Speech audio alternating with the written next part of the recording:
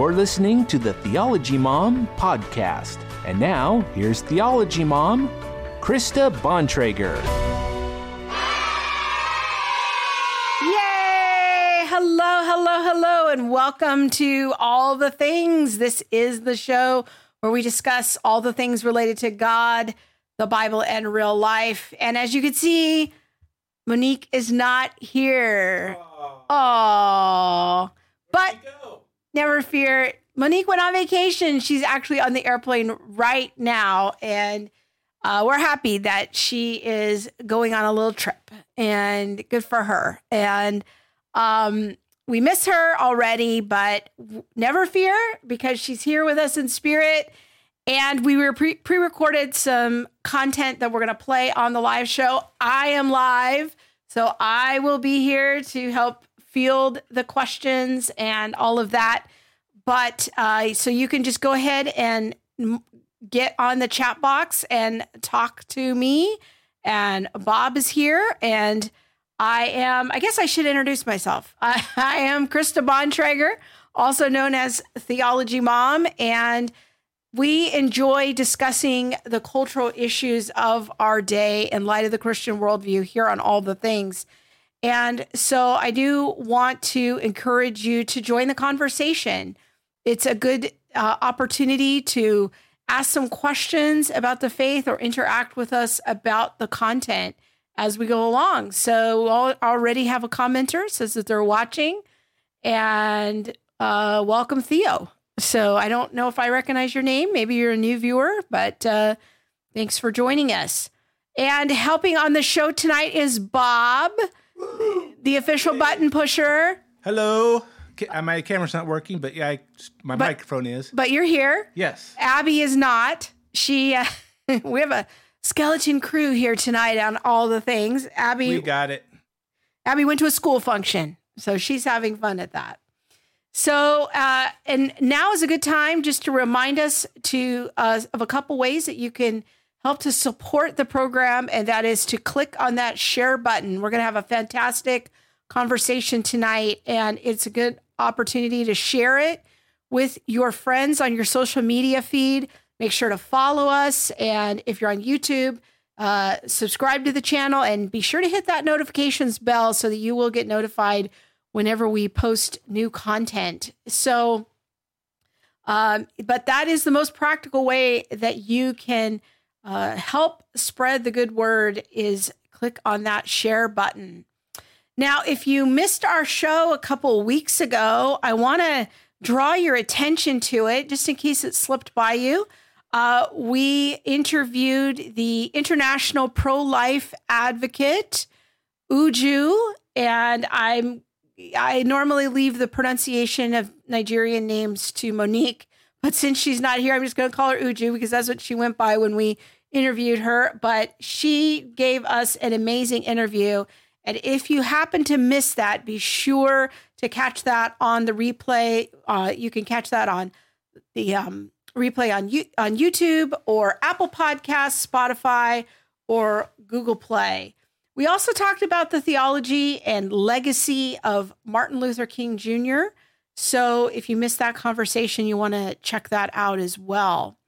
Now, in tonight's show, we're going to kick things off here in just a minute with a conversation between Monique and I about the film Just Mercy. It's playing right now in movie theaters, and it's really one that you are not going to want to miss. You are going to want to make an effort to go see Just Mercy and to take your teenagers to it. We took Abby to it. Very important film, so stay tuned for that. We're going to start that conversation in just a minute here. And later in the show, we're going to be talking about the life and faith of Kobe Bryant. Kobe Bryant died tragically this week, and I'm trying to figure out what camera to look at. I'm not trying to be shifty-eyed. I'm looking like out of the corner of my eye here. So, all right. So I want to, we're talking about Kobe Bryant. Yes. And Monique had several thoughts, and just talking about a little bit about Kobe Bryant's faith, which is somewhat underreported in the news. So that, and the tweet of the week. So you won't want to miss that. Be sure to stay tuned to the end. Okay. Like I said, Abby, Monique, and I went to the movies this week. And once again, we watched a great film and there were 3 other people in the movie theater. People, we got to get some dollars behind the good movies if we want Hollywood to make good movies. So we went and saw the film Just Mercy. And a few days ago, Monique and I sat down and recorded some thoughts about the film. So let's check it out. So you're out of town. I am. And well, not technically yet. But by the time this airs. Yes, I will be out of town. I will be up north enjoying some time with my friends. Yes, enjoying some vacation. So, but we don't want to leave our viewers without a good word about the movie Just Mercy, which we saw a couple of nights ago. Yes, with Michael B. Jordan and Jamie Foxx. I thought that they both did gave exceptional performances in that movie. It was really good. Yeah. And it'd probably be good to mention that it's based on a book. Just Mercy. Just Mercy with the same title. I think we have a graphic for that up on Amazon if people want to check that out. New York Times bestseller.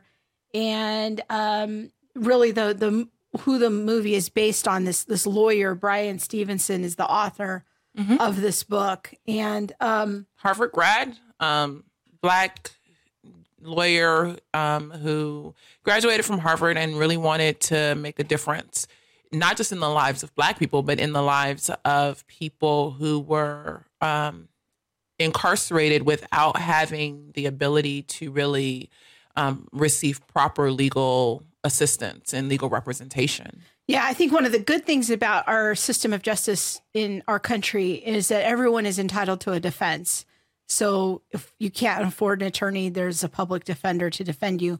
Unfortunately, the reality is they don't always give you the best representation. Yeah, a public defender. I mean, unless they are really upstanding, there are times highly motivated. You may not meet with them. You may meet with them once. They don't present all the information. And in their defense, a lot of them are overworked and bogged down with a ton of cases. So we can see that the whole system, it's a rough system. It's a rough system. Yeah. And so, people who can't afford attorneys and have to rely on public defense generally, end up with longer prison sentencing and just outcomes that aren't usually favorable. Yeah. So this lawyer, Bryan Stevenson, he graduates from Harvard and starts something called the Equal Justice Initiative. He moves to Alabama, and the movie kind of focuses on his start there and his first couple of clients that he starts working with. And in particular, he focuses on death row cases where he believes that the evidence doesn't really add up. It's not that he's necessarily trying to get guilty people off. Yes. It's that he's trying to free innocent people that were wrongly prosecuted and convicted. Yes. And are now on death row. Yes. So I think that the story kind of happens in the early 90s. Starts, I think the main character's situation, Johnny D, was in 85, 86. Yeah, somewhere in there. And so I feel like it starts probably early to mid 80s and then goes on from there. Yeah. Yeah. So what happens is that there's a client, this guy, his nickname is Johnny D, and he gets arrested, prosecuted, and convicted of a crime he did not commit, a murder. Yeah, a white girl in a dry cleaners. Yeah, Rhonda. Yeah. And so kind of one of the parallel stories or background stories is that this is all kind of happening in the same place as the book To Kill a Mockingbird by Harper Lee. And it's in the same location. There's a couple of references to going to the Kill a Mockingbird Museum. And there's a bit of an irony in that story, too, about a white woman being raped by a black man, and he's innocent. And so that is a little bit. There are parallels. There's a little bit in the background here of, hey, like, this is still a problem. This is still happening in the Black community. But Stevenson's enterprise isn't just about defending blacks. It's really, I think you rightly pointed out after the film, it's defending the poor who can't really afford sometimes proper legal representation. Yeah. And I think also highlighting some of the issues that happen in highlighting the issues that happen in poor communities, but then I feel like extenuating circumstances that happen regarding race and things like that in poor Black communities. And at that time, how easy it was to just say, oh, I think he did it. Oh, he looks guilty. Yeah. And someone be convicted on the fact that they look guilty or they look Black, and Black equated guilt. Yeah. In that time. And so one of the first clients he works with, actually, he tries to get a stay of his execution, but that doesn't work. It doesn't work. And that guy goes to the electric chair. Yeah, he went to the electric chair. I think his name was Walter. Herbert. Yeah. Yes. He went to the electric chair and he was guilty. I mean, it wasn't that he was not guilty. The stay of execution was because of his mental health. And that the fact that he had been like a vet and came back home with PTSD and was having all of these other situations that were never presented in court, and thinking, this guy may be better off in a mental health institution and serving out the rest of his life sentence there, rather than, executing him when, his mental health played such a big role in that. But I mean, mental health institution or execution, the information was never presented. And I think about that's, the PTSD. I think that's the bigger concern, is that this guy was under mental health care or had been, reported for having these mental health episodes and things like that. And it was on record, but that was never, entered into the information in the court. And then you see in the movie that the court, refused to even allow that information to be entered. Yeah. And then the second major case that's dealt with in the movie is this one with Johnny D, mm-hmm. who is a Black man who allegedly kills a white girl in a dry cleaners. Mm-hmm. But then we're following the story of trying to prove his innocence. And we don't want to give too many spoilers, but it's quite a story of bad investigation. Shall we say, bad presentation of evidence. In the end, what I thought about was that for some Black people going through the judicial system, instead of having to prove your guilt, like the prosecution proving your guilt, it's now my job to prove my innocence. It's innocent until proven guilty. Yeah. It's guilty until proven innocent. And this was a theme that I saw, was like, there's this constant, like, let me prove that I'm innocent. Let me prove that I'm innocent. I came in here guilty. He was guilty before his trial. He was put on death row before his trial and before he was found guilty. But technically what they said by putting him on death row already was that you're already guilty. Show us that you're innocent. And any piece of information that was turned in, until it reached the Supreme Court, they would throw out. Yeah. Because in their minds, he's Black, he's already guilty. And so what we see in a lot of, cases in this time especially, and before, is the fact that Black people were always guilty until they were proven innocent. And I think it's important to point out, like, we're not talking about the 60s and Jim Crow. No, this is like the 90s. Late 80s, early 90s. I think the film ended in the mid 90s. Yeah. That's the time period where they cut off. And one of the guys that I don't remember his name, and he isn't like super highlighted in the movie, but he just got out like 3 years ago after serving 30 years. His case was finally overturned and he was proven innocent. Yeah. But again, it's this idea that guilty until proven innocent. And sometimes it takes years or decades to be able to prove your own innocence. Yeah. We should probably tell people, like, this is it's a really important film. We both felt like it was a really important film. People should go try to see it. Yeah. And we're a big advocates on the show of like, if there's good art, go patronize the arts. Go spend your money, drop some cash, support good movie making. And I think that this is an example that's worthwhile of your money. I think it's worthwhile of our money, and it's good art, and it brings to light a very serious situation in America. Is this mass incarceration system and how it can be unjust against the poor, and how it can, be unjust against people of color. Like, what do we do with that? One of the things that I really appreciated about this movie is that Bryan Stevenson had a white client. To me, it showed that, okay, this isn't just about black and white, but this is about poor and this system that will throw the poor away. Yeah. And how do we speak out against that? How do we change that system? I also think that part of the undercurrent of the movie was to maybe get rid of this capital punishment system. And whether people agree or disagree with capital punishment is fine.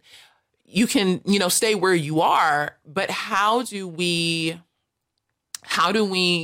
promote capital punishment, knowing that there's such a high rate of people who are incarcerated and put on death row, and there's so many broken pieces in their system, in their story of getting to death row with information that hasn't been presented or things like that.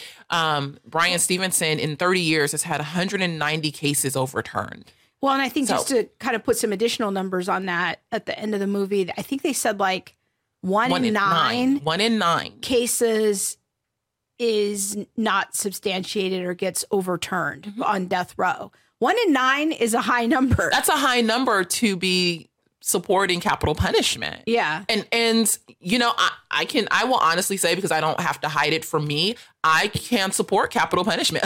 I'm like, I don't really want to spend all this money, especially if the person is guilty found. Like, we know that we know that we know. And, people will write in and say, well, what about grace? And that's fine. You're welcome to do that. But I can't support a system that will lock people up and put them on death row, knowing that you have a 1 in 9 record of having someone falsely accused or falsely imprisoned or having evidence planted on them or having evidence left out and witness statements left out. I find that hard to support. Yeah. And I think that probably the rejoinder to that would be, well, look, 8 out of 9 are good convictions and good investigation and sound, but still 1 in 9 is. But if you're the one, is an alarmingly high number. And for those 190 people that Stevenson has been able to reinvestigate, reopen, and overturn their convictions because of bad trials or lack of evidence or whatever, I think that is worth talking about. I think so too. And again, like, I bring it back to, how does this impact people who sit in the church? So when I look around church and I know, what, a certain percentage of these people fall below the poverty line. A certain percentage of these people are people of color. What percentage of that, if they were incarcerated, would either have evidence missing, evidence planted, be convicted on faulty premises? Like, how is that impacting people within the church? Yeah. These are some of the questions that I feel like we should be talking about in church. Like, how does this, it doesn't just impact culture. Yes, it does impact culture, but it also impacts the people who come into the church. Why do you think, just kind of building off of that, why do you think this is an important film for Christians to see? Like, because it's a hard story. Like, when you and I came out of the film, and by the way, we want to recommend people take your teenagers to the film. There's no like gruesome, awful things that not happen. A lot of swearing, no F words. Yeah, it's an important film to take your teenager to talk about the concepts with them. Like, we took Abby with us to go see it, and it was a good conversation afterwards. but it was hard. It was hard. And you and I had very different reactions to it. Yes. You know, and I was looking at it because of my filmmaking background. I was like, you know, it was really well written, really well acted. It was compelling storytelling.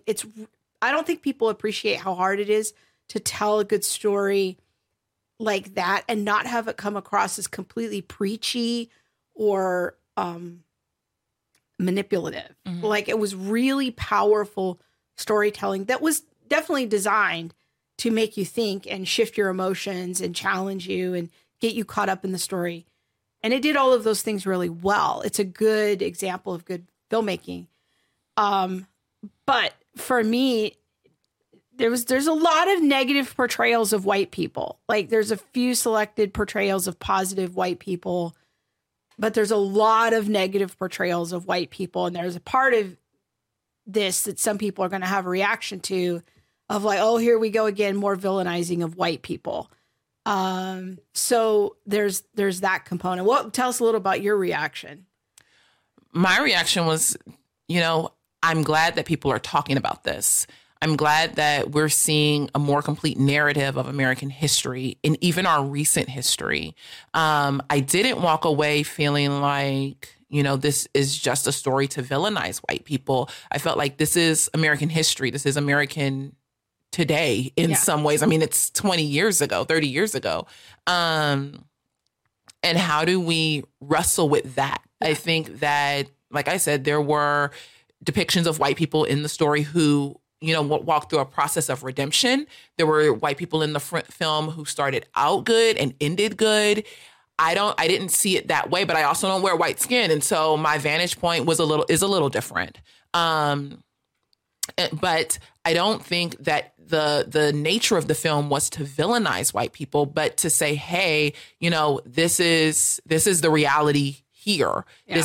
And that doesn't mean that is the reality in all of America, but this is definitely the reality in this location at this time. Yeah. And the sheriff, I thought, was interesting. He's we're not giving away too much, I don't think, by saying he's kind of portrayed as the villain, one of the key villains in the story. If you stay to the end credits, they'll give you some updates about some of the key characters because it's all based on real characters. That sheriff continued in that position, which is an elected position, until just a couple of years ago. Yeah. And so that was somewhat disturbing. That's what I'm saying. Yeah. Like, this is America's history, but a part of it is also America's today. Yeah. And I know people will say, you know, we had a black president, we can't be racist, and, you know, all of these things. And yet we can. You know, there's been a ton of good work done, you know, to overturn issues. And I think a lot of people have done personal work to move beyond bias or, you know, certain biases that they may have and prejudices. And there are some places where I'm just like, y'all really, you still elected him? Yeah. Really? After you know for a fact that he lied to put somebody behind jail just because of the color of their skin? Like, but he continued to be reelected. And then he was reelected 6 more times. Yeah. That pissed me off. Sorry, I probably shouldn't say pissed in this segment, but you know what? I will say that really, there's some righteous anger there. Angered me. Yeah. Yeah. How do you think this film is likely to be viewed by advocates of critical race theory? And what are some of the more difficult thoughts and emotions that you were wrestling with during the film? I think for me, one of the thoughts that I wrestled with a lot was, this is why we have critical race theory. This is Exhibit A. Exhibit A. This is why. Like, this is why we had and have critical legal studies to look into the idea of the oppressed and the oppressor within legal spheres, and why we have critical race studies that look at how different systems like the prison system or the judicial system will oppress people of color or will oppress the poor. Mm-hmm. And how people can speak out against that. One of the things that critical race studies does extremely well, or critical theory, is give people space to use their voice. And I believe that's a reason why it's so well adopted into the evangelical church, because you have people who, I think, just intrinsically want to speak out against these issues. They intrinsically see this is a wrong. How do we right this wrong? Well, and it's a biblical idea to speak out on behalf of injustice and oppressed people. And the poor and all of this. And so it's like, I see alignment here, yes, but Proverbs talks to that quite a bit. And so what do I do with this? And so now they adopt this very unbiblical framework because there's no other space really in many churches. I'm not going to say in all churches, because I know some churches have amazing prison ministries and things like that, but I haven't heard a prominent Christian advocacy group going for the rights of the poor within the prison system. Now, Stevenson, there are some parts in the film where you can see, like, he does have a bit of a Christian background, kind of. It's not very overt in the film. But I hope. But it's not hostile to Christianity. No, not at all. No, it's very compatible with Christianity. Yes. And so I kind of hope that was part of his leading and prompting to go that way. But I just kept thinking, you know what? The church should be speaking into this area. And you know what that looks like can be threaded out. And how much, and, you know, all of that can definitely be threaded out, and it's part of another conversation. But if we are just okay with we're just okay with what I call the okie doke, you know, like the way things always are, the way things always have been. Critical race theory, critical legal studies, critical theory is going to always have a place, because it'll come in and fill the place that Christians aren't speaking into. Yeah, exactly.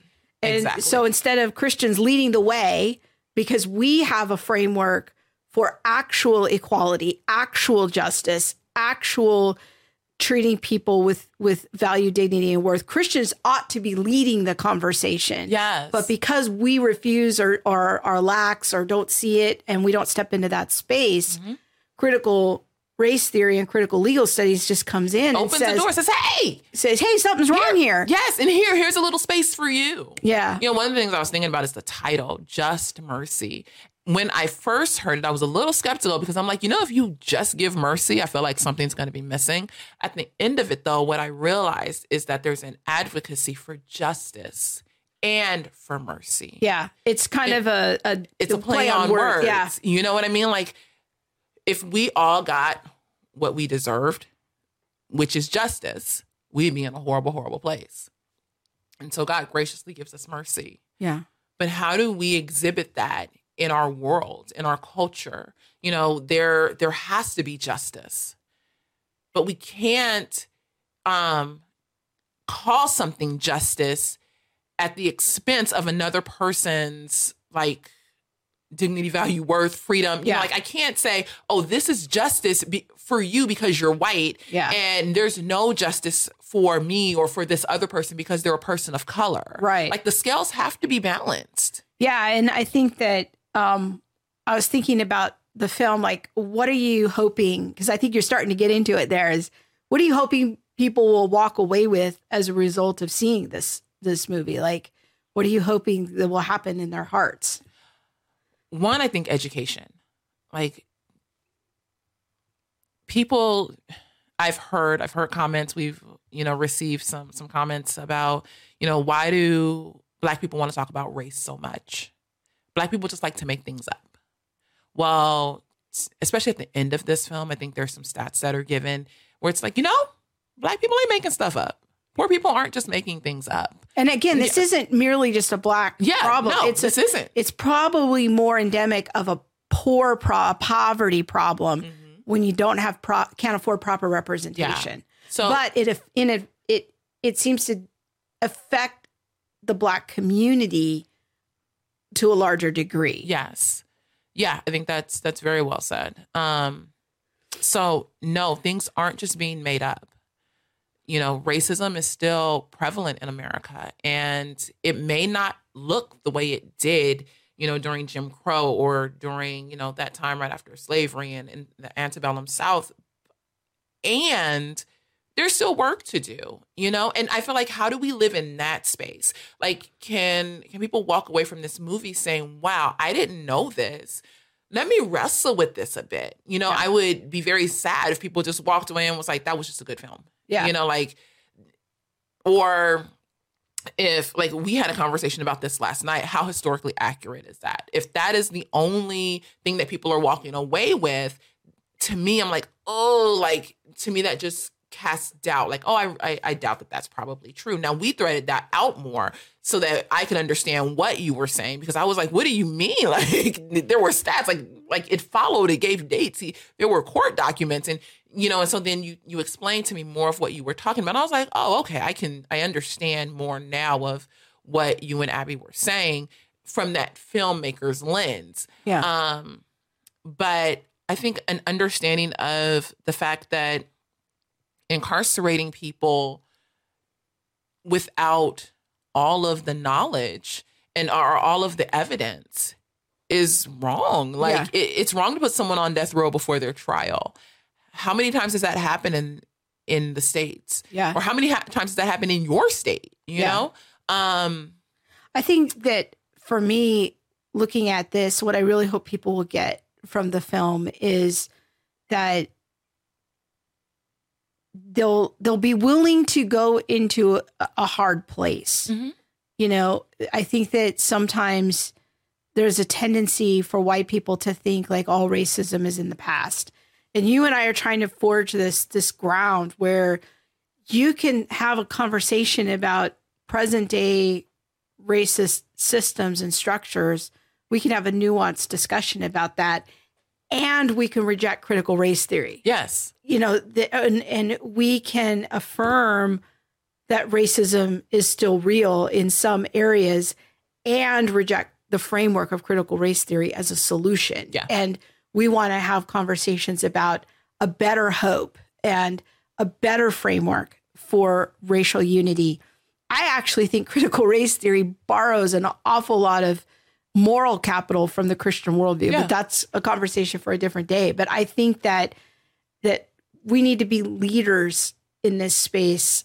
We do. We as Christians, really because we have Scripture has some things to say about it. So rather than shying away from the discussion, Christians need to be leading the way, having the hard conversations. And it doesn't mean we have to get tangled up in this secular framework over here. We can have a distinctly Christian approach to these issues. Mm-hmm. And we need lots of voices. Yes. We need lots of people to join with us on this project in all different sectors and to look at entrepreneurship and prison systems and prosecution and poverty discussions and all of these things, but to do it from a distinctly Christian worldview and not fall into the trap of neo-Marxism and social justice and all of that. I agree completely. And just off the top of my head, I'm like, people will come back and be like, I'm doing all I can, or, and that's fine. I know that most people, working people are definitely stretched thin, but how can you give? How can you support? Share a Facebook post, support in the ways that you can so that our voices can be heard and we can be a force against things like critical theory. Yeah. But too often we're caught up with, I wonder what my friends are going to think. I know I've been there, it's like, oh, I should, or I could, or maybe we don't even see it. Donate, give your time, share a Facebook post, share a tweet, begin to make others in your sphere aware of things that are happening that potentially could be unjust against people. And I'm not just talking about people of color. What is happening in your community or in your culture that are unjust against whites? Yeah. Let's talk about that. Let's thread that out some, because each person and each group is facing their own set of things. Set of challenges, for sure. Also, I want to encourage people to check out Neil Shenvi's review of Just Mercy. Ooh, it's so good. Oh, that thing blessed my spirit. The book, you can scroll down there a little bit, Bob. There it is. So his review of the book, but go read the book. Go check out the movie. make sure to support good art. If you read what it says here, I love this highlighted point, his bolded point. It says, everyone concerned about our criminal justice system, everyone trying to understand the intersections of race, gender, and poverty, and everyone with a pulse should read this book. And I can't wait. I'm going to read the book. I'm so excited about it. Awesome. All right. Well, thanks for the conversation. I think this was good. Hopefully people will go see the movie and send us some feedback about read the book and tell us what they think about all of this. So yes. Awesome. I will see you guys next week. Yes. Bye. Okay, we're back live. And once again, Monique is on vacation. You just finished watching a segment that we filmed earlier in the week, and she has texted me while the segment was playing there. She's arrived safely in Oakland. So she jumped on the chat box while the segment was playing, and it was enjoying your comments there. In fact, let's go to some of those comments right now. And there was some good conversation about capital punishment. Theo says, I agree with Monique, capital punishment is wrong. And then I kind of asked Theo for some additional thoughts about that. My friend Susanna says she has the book Just Mercy on her Kindle, but she hasn't had a chance to read it yet. But she actually thinks capital punishment is necessary. But 1 in 9 of innocent people being on death row, those are pretty scary odds. I agree with you, Susanna. And Theo said a similar comment, like Monique said, 1 in 9 people are wrongfully convicted. For me, that's just way too high of a probability to implement capital punishment. And I think that was a key theme that I came away from the movie with as well. Those thoughts really raised my awareness and forced me to want to dig a little deeper into those statistics, because if that's in fact correct, those are pretty alarming odds about that. So, so I do want to let everyone know that I will be doing a live stream sometime in the next 24 hours or so on capital punishment, taking a deeper dive into what Scripture has to say about it, looking at the two views, and unfolding some key questions for us to think about related to capital punishment. So be watching for that live stream. I think I have a graphic here on that. Hopefully it's coming up. There it is. What does Scripture teach about capital punishment? And again, I'll probably be doing that sometime in the next 24 hours. So if you happen to catch that, feel free to jump in on the chat with me, and I'd love to hear some of your thoughts live. And so, let me just check the chat box. Kimba says, enjoy your vacation, Mo. Yes, I agree. Big steps for her to go on vacation this weekend. Also, I want to let you know that if you missed seeing us at the Women in Apologetics conference, you can still buy the live stream. It's still available. You can catch all of the worship and the plenary sessions, the 3 breakout sessions, including the session that Monique and I did on critical race theory. So you can do that. And we have a couple of pictures here in case you missed our recap episode from Women in Apologetics. There, Monique and I are on the big stage. Boy, it was a big stage, but we got to talk. And there's Monique giving a little side eye to a spider that she was afraid was going to crawl up her leg. And she was very stealthily trying to kill the spider. And here's a good picture of her giving some parts of her talk. And the pictures were done by Abby, the 16-year-old in the house. But be sure to catch our recap episode from the Women in Apologetics that we did, the Women in Apologetics conference that we did last Sunday. So you can hear about all of our adventures there. So get the live stream. There's some great content there. If you missed out, it's not too late to join the party. Okay, last week we had some sad news here, especially in LA, but all over the world, really, about the tragic death of the sports icon, Kobe Bryant. Now, I am not a basketball fan. I don't watch a lot of basketball, but I know that there are a lot of people who are big Kobe fans. In fact, our friend Jane Pantig took a little journey down to Newport Beach a day or two ago to play a little basketball and pay a tribute to Kobe. Here she is, a picture a couple years ago she took of herself in front of a giant Kobe poster. I asked her if I could show this picture. I just love her ecstatic expression there. She said she used to be a big Kobe fan. In fact, she has some of his rookie cards. And so I just thought that was really fun. I know a lot of people are like Jane, really feeling the sadness and the heaviness of the news of Kobe's sudden passing, but really the passing of all of those passengers, one of which included Kobe's daughter. So again, a couple of days ago, we're wearing different clothes. Monique and I had a little conversation about the whole Kobe Bryant situation. Let's check that out. All right. So I am still on vacation and we're filming something else, but that's why I'm in a totally different outfit. It's a different day and just roll with it, folks. Yeah. Roll with it. The power of editing. Going to work. Yes, I am going to work, dressed down today. Don't nobody come for me.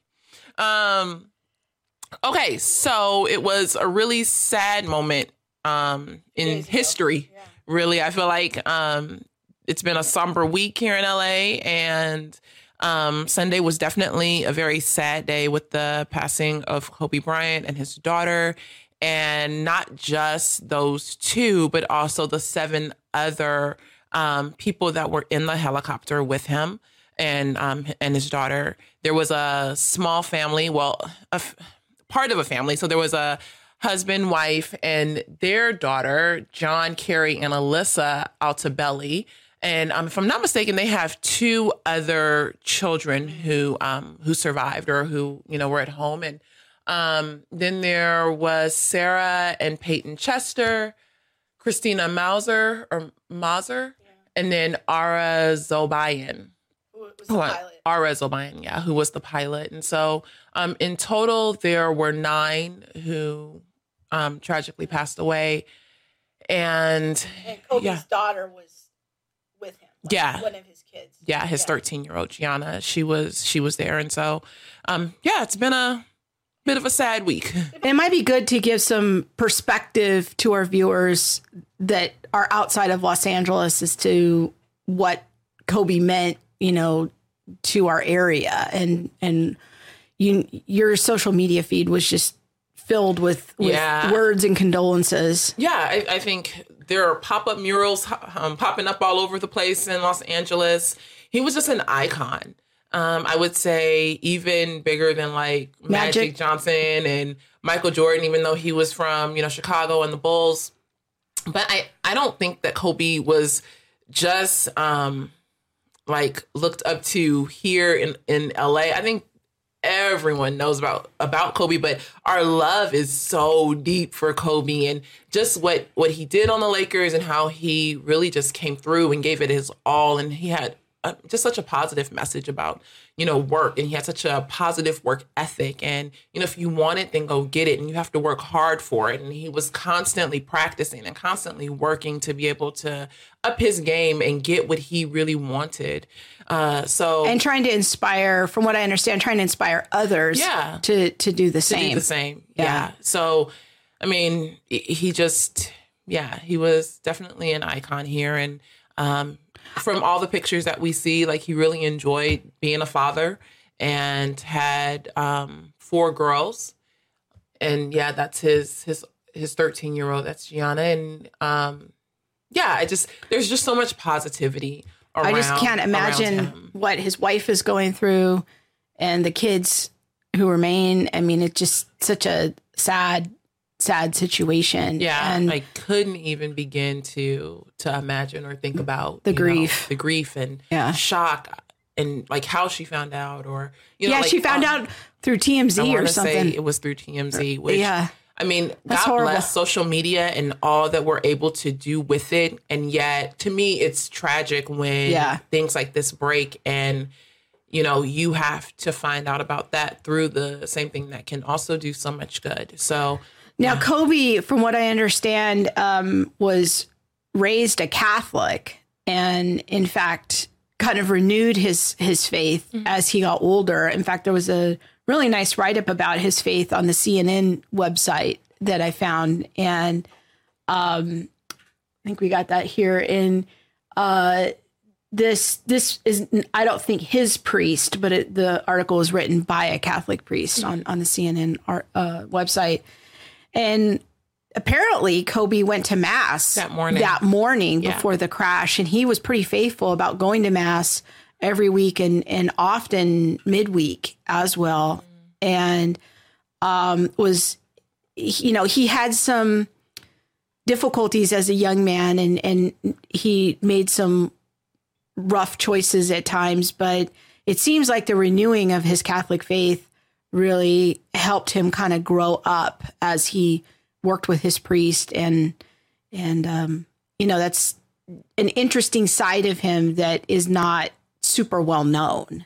Yeah, I think that you're young. He was super young. He started in the NBA like when he was 17 or something. 17, 18? Yeah, it was really young. But, I mean, super young, lots of fame. People just, making you God, so to speak. And, just giving you whatever. And, I mean, too much, too quick can be damaging. But I think his focus on his family, his focus on his faith, his focus on his kids, all of that, really shifted who he was and who he became. Yeah. In fact, my friend Ken Samples also had a blog post. It was from a couple years ago when it was Kobe's last season.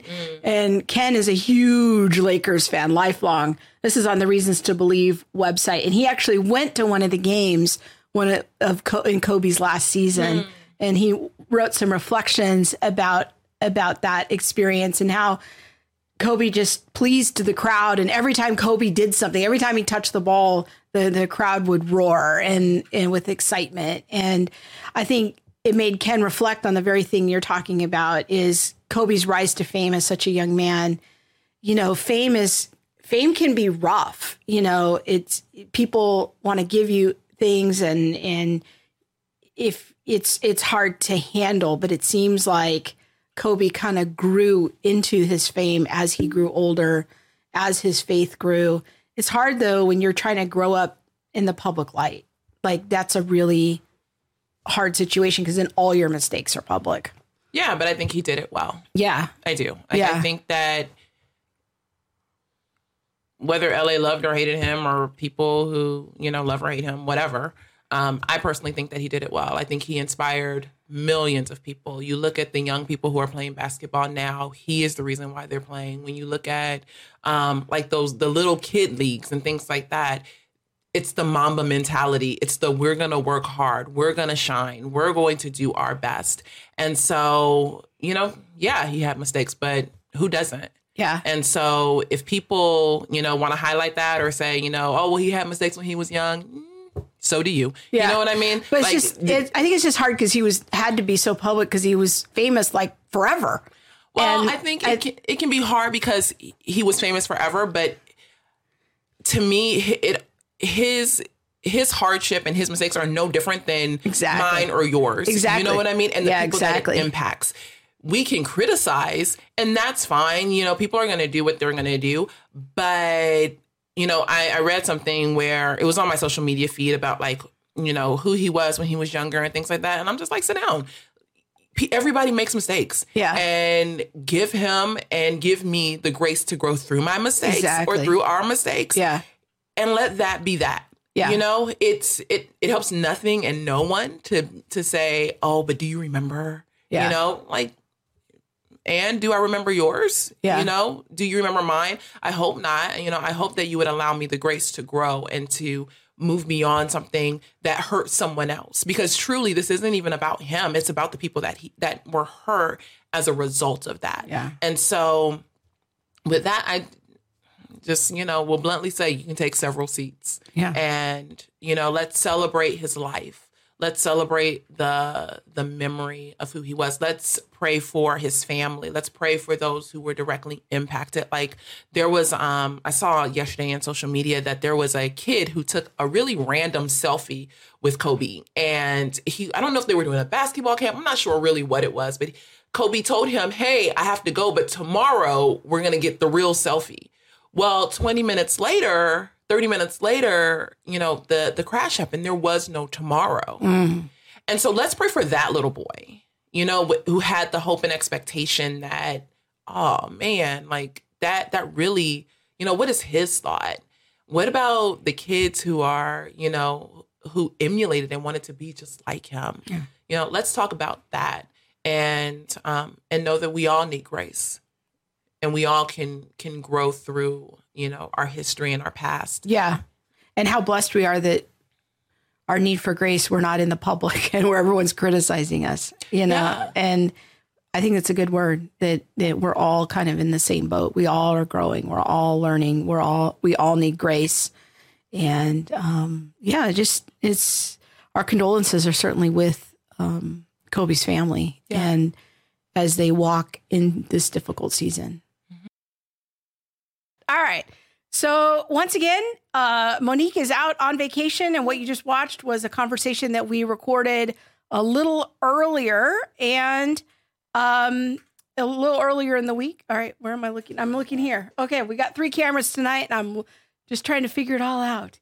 And so Monique will be back next week, but I'm taking live questions right now. So we are live right now. I want to go to Maria. She asked a great question while the segment was playing. She says, so often people, meaning Christians, who oppose critical race theory want to deny any current injustice. How do you best engage them and show them the difference between recognizing reality and going full blown into critical race theory? Maria, I think that is one of the most important questions. And it's something that Monique and I are talking a lot about in because we've done a lot of conversations up until now of just trying to help people recognize critical race theory. But now we want to start shifting the conversation into how can we start equipping people to talk about current injustices. And this is something that Monique has been doing a lot of research on, and we just haven't started making the videos yet because we want to make sure that we have some good research in place so that we can lead people through these conversations. But you're absolutely right. It's not going to be a good strategy for Christians to just merely villainize or reject critical race theory without also having a conversation about the reality that there are still injustices in the world. Now, I think that what people might not be aware of is what some of those injustices are. And I think that sometimes there isn't clear conversation with solid data about how to talk about those injustices. Usually when I hear people in the social justice stream talk about injustices, they do it in a very sloppy fashion and it's highly vague and nonspecific. And so one of the things that Monique and I have been having a lot of conversations about is how can we begin to put some resources together to put some responsible numbers and data to the current injustices. We want to also acknowledge that our country has come very far. Like we think that one of the main errors of critical race theory is saying that everything is racist or nearly everything is racist. We feel like that's a gross overstatement of the situation. We have made meaningful progress. We have laws to help protect minorities and to try to equalize things. But we also still have work to do. And we think that Christians ought to be leaders in those discussions and saying, okay, here's what we've done so far. That's great. We can look at that. We can talk about it. But what remains? What are some injustices that Christians can continue to speak into? So those are some things that are forthcoming, and you are hitting on the next logical question. And so the short answer is that Monique and I talked about in our talk last weekend is we have to avoid two extremes. We have to avoid saying that there's basically no racism. Racism is rare and almost wiped out. That's one side of the error. The other side of the error is the critical race theory error, where nearly everything is racist. We can simultaneously not be racist and also reject critical race theory. We can simultaneously have a thoughtful conversation about injustices that are happening today. And when I use the word injustice, I'm defining it according to God's law, not our culture's standard of justice. So these are all forthcoming conversations that Monique and I will be having and recording very soon. So I hope that helps to answer your question. If not, just jump right back in the chat box and ask a follow-up. Let's see. My friend Susanna says that she had heard, Theo also said he heard that Kobe was a Catholic. Yeah, we mentioned that in the segment as well. And that he actually lived in Newport Beach and he went to the Catholic Church that morning before his passing. My friend Jeremy says, for me, I always saw Kobe as the heir of Michael Jordan's legacy. No one except Kobe has come close to filling Michael Jordan's shoes. I think that there's some basketball fans that would agree with you about that, Jeremy. And in fact, earlier I mentioned my friend Jane Pantig having some Kobe rookie cards. There she is. She's a big Kobe fan. You may remember Jane was a guest on our show several months ago. She's a fellow lady apologist, but also big basketball fan. Yeah, I've been a Michael Jordan fan. Back in the day, I used to enjoy watching Michael Jordan. So I think you might be right about that, Jeremy. Theo has a follow-up comment. Do you think that having a multiracial church would help with race relations? Yeah, that's another video that Monique and I hope to make very soon. You guys are right. You're stepping right with us of this whole multiracial conversation. Just to give a little thumbnail about our thoughts about it and in our journey so far on that issue of the multiracial church. There's a sense in which the universal global church is already multiracial. I mean, the gospel has gone out to all the earth. There are Christians literally all over the globe. And so the vision that's presented in Revelation chapter 5 and other places, that members of every tribe and tongue will be in heaven, is already being lived out and realized. Matthew 28:19 is a reality. Now, the gospel has gone out and it is continuing to go out into all the earth, and it will do so until Jesus comes again. So Jesus's universal church, as it's called, or sometimes the global church is what it's called, is already multiracial. What I think you're talking about, Theo, is the local church. What about multiracial local churches? And in the conversations that Monique and I have had, it's a tough issue. Like, we don't want to just have one view on that. Like, there's some churches that are language oriented, like a Spanish speaking church is trying to reach non-Christians in Spanish-speaking neighborhoods. We need Arabic-speaking churches. We need churches that speak Farsi, and if there's a Farsi community in a certain city. So sometimes people gather together around certain languages, and there's certainly nothing wrong with that. In an English-speaking church, I think that we wanted to reflect the community.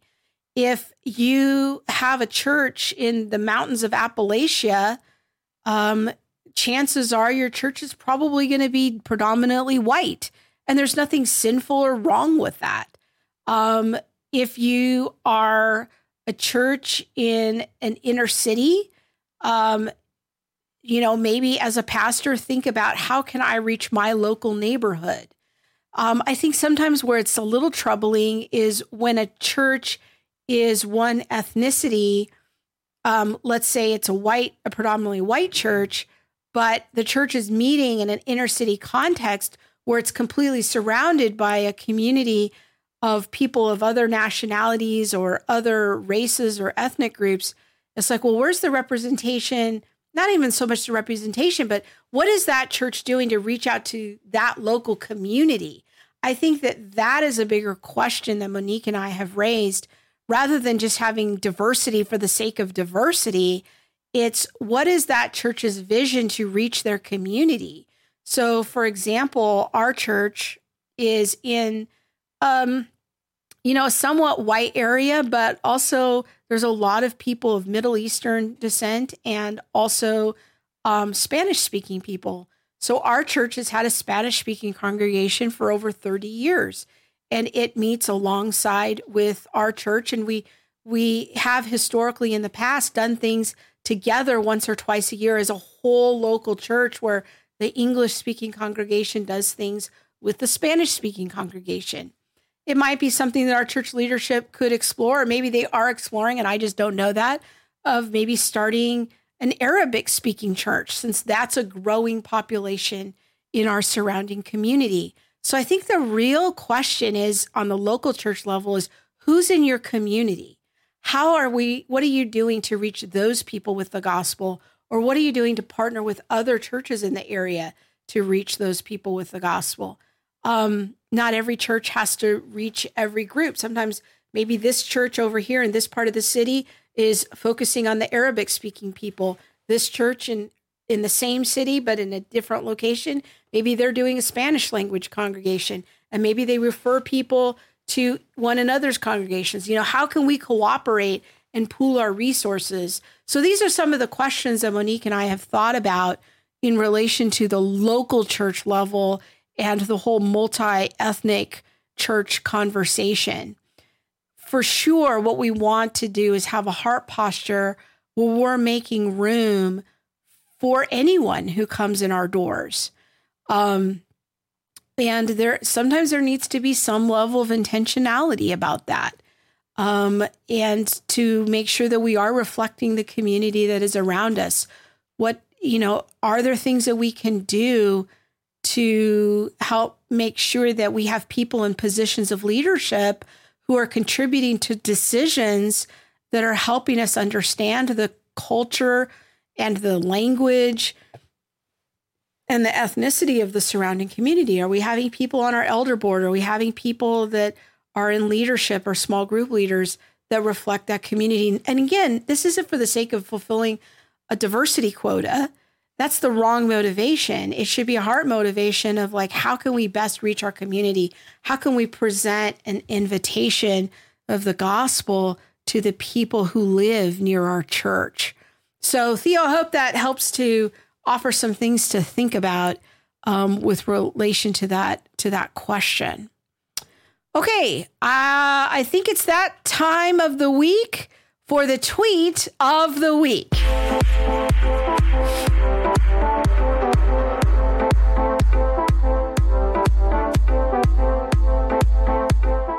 And it's very sad Monique's not here to dance with me for the tweet of the week music.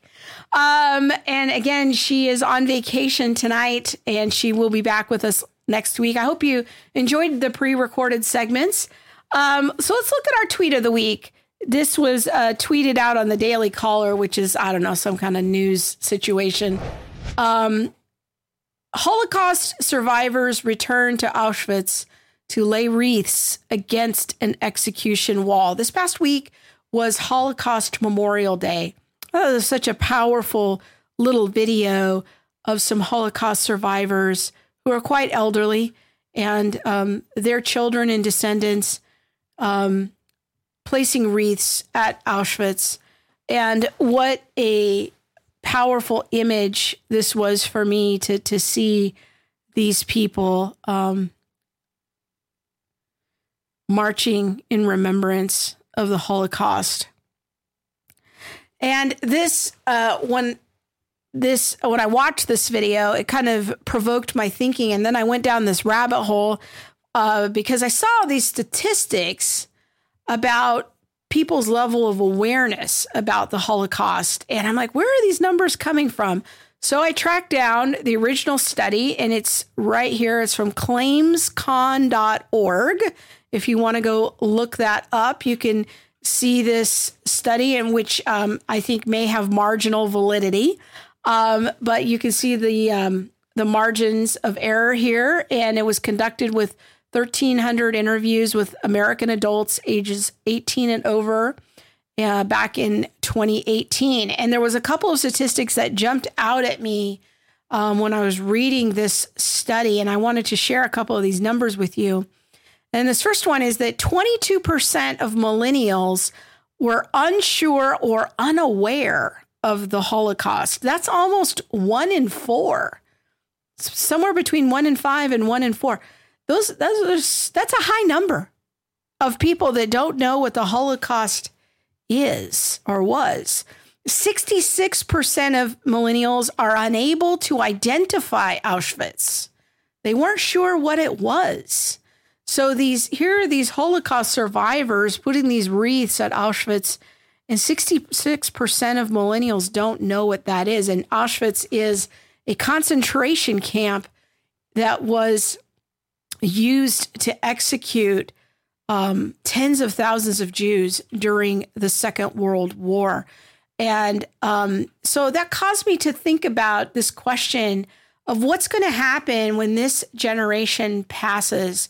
And are we doing enough to educate the emerging generation in the importance of understanding what the Holocaust was and why it matters? Because remembering genocide, I think, reminds us about the depths of our capability of sin.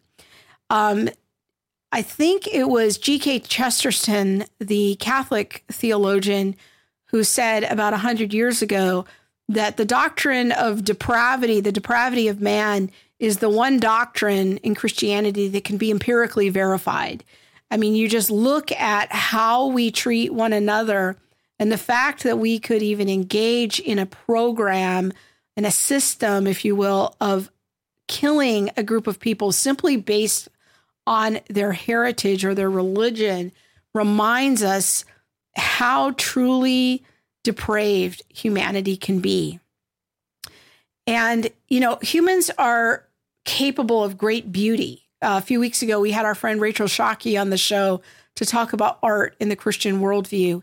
And part of what it means to be created in the image of God, I think, is that we are capable of creating great beauty. But that image has been marred by the fall. And we see that lived out in our ability to dehumanize people and kill them simply because they belong to another religion. And that reminds us of how far and how deep the fall has affected us as human persons. I think that the third reason why remembering the Holocaust matters is that we need courageous people to stand for the dignity of others. Remembering the Holocaust ought to inspire us to think about any people that we are marginalizing or dehumanizing in that way. Because someday we could be a minority religion. Someday other religions could be in the majority, or atheism could be in the majority, and we would be in the minority. Who would stand for us? Who would be our voice?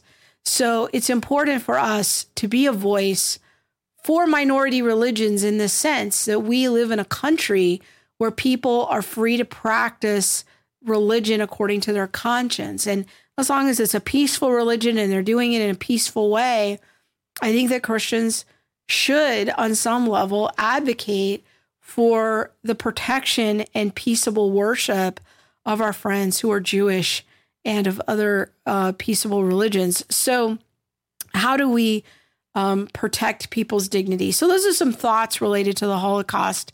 Now, what can we do? Like, these are some scary numbers that a large number of people in our country do not know what the Holocaust is. So if you're a parent and you have some young people in your house, especially some teenagers, you might want to think about putting some World War II books on your kids' agenda. Maybe if you have younger kids, maybe you put it on their agenda that they're going to read the Diary of Anne Frank. Maybe if you have some teenagers in the house, we're going to read about maybe the classic Christian story of the hiding place, the story of the Christian family, the Ten Boom family in Holland, who hid Jews during the Second World War. Maybe you're going to want to get some World War II movies on the agenda to watch with your teenagers and discuss together.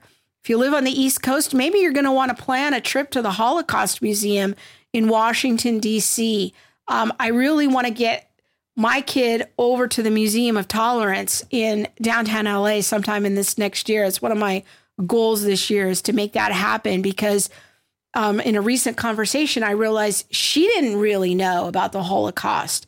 And so I want to make sure that I'm doing my due diligence as a parent and not assume that that's being covered in school. Have some family conversations and be intentional. Don't just assume that your kids know what the Holocaust is. Give them a framework for how to think about this issue and why it matters. Okay, I'm going to check the comments one more time. Our friend Jeremy says, Theo, I attend a multi-ethnic church, and I have to say it's quite wonderful. It's especially nice to see the ease with which the children and young people from different backgrounds get along. I love that, Jeremy. Thank you for sharing that. I need more of that in my life, for sure. Kimba says she loves Corrie ten Boom. Me too. I love that story. I read it in high school, and it just is a continued inspiration in my life. I had my older daughter read that when she was in high school too. So I got to get that on the younger kids' agenda. Susanna says, although my family is German, but they were in Germany during the war, it still affected them greatly. I went to the museum in LA and it was like walking through my parents' history. Yes, I agree. I've been to the Museum of Tolerance pretty near when it opened. My husband and I went there actually at a Sunday school field trip. Our Sunday school teacher took us all there and when we were young adults, and that was a great and meaningful trip. The Museum of Tolerance, it really covers a lot of issues related to the Holocaust. So if you live in the LA area, I definitely would recommend a trip out there. And oh, great. Thanks, Bob. There's a little graphic from the website of the Museum of Tolerance in downtown LA. And also the Washington, D.C. Holocaust Museum. I took my older daughter there a couple years ago when we went on a trip to D.C. It's also a very worthwhile place to go. So anyways, I want to encourage you to check out all the show notes that we have for you on the website. You can get caught up on links and resources that I put there each week. And also make sure if you're on social media to like our Facebook page. All the Things has its own Facebook page now, and our podcast across all the platforms, Spotify, Google Play, Apple Podcasts, and share the show, like the show, follow the show. We really need your help to help get the word out about the show. And those clicking on that share button is just the best way to help support this ministry. And we do thank you for that. All right, I'm going to check the comments once again. Cynthia says, great show. Again, thank you. Thank you, Cynthia. Thanks for watching to everyone. And Monique will be back next week. Right now, just the mug. This is all we've got. What's that mug? Oh, this is the official Women in Apologetics mug that Monique got last weekend at the conference. Let me see if I can show it. There it is. It's available through Women in Apologetics. So since Monique couldn't be here, I thought her mug could be here in her place. So, and we will be back next week with a fantastic show. I can't wait to tell you who our guest is. It's going to be big. So until then, I do hope that you will, again, share the show. And I thank you for all your thoughts and prayers and your support for Monique and I. We just get so much blessing out of coming to you each week. Thanks so much for watching. God bless. Bye-bye.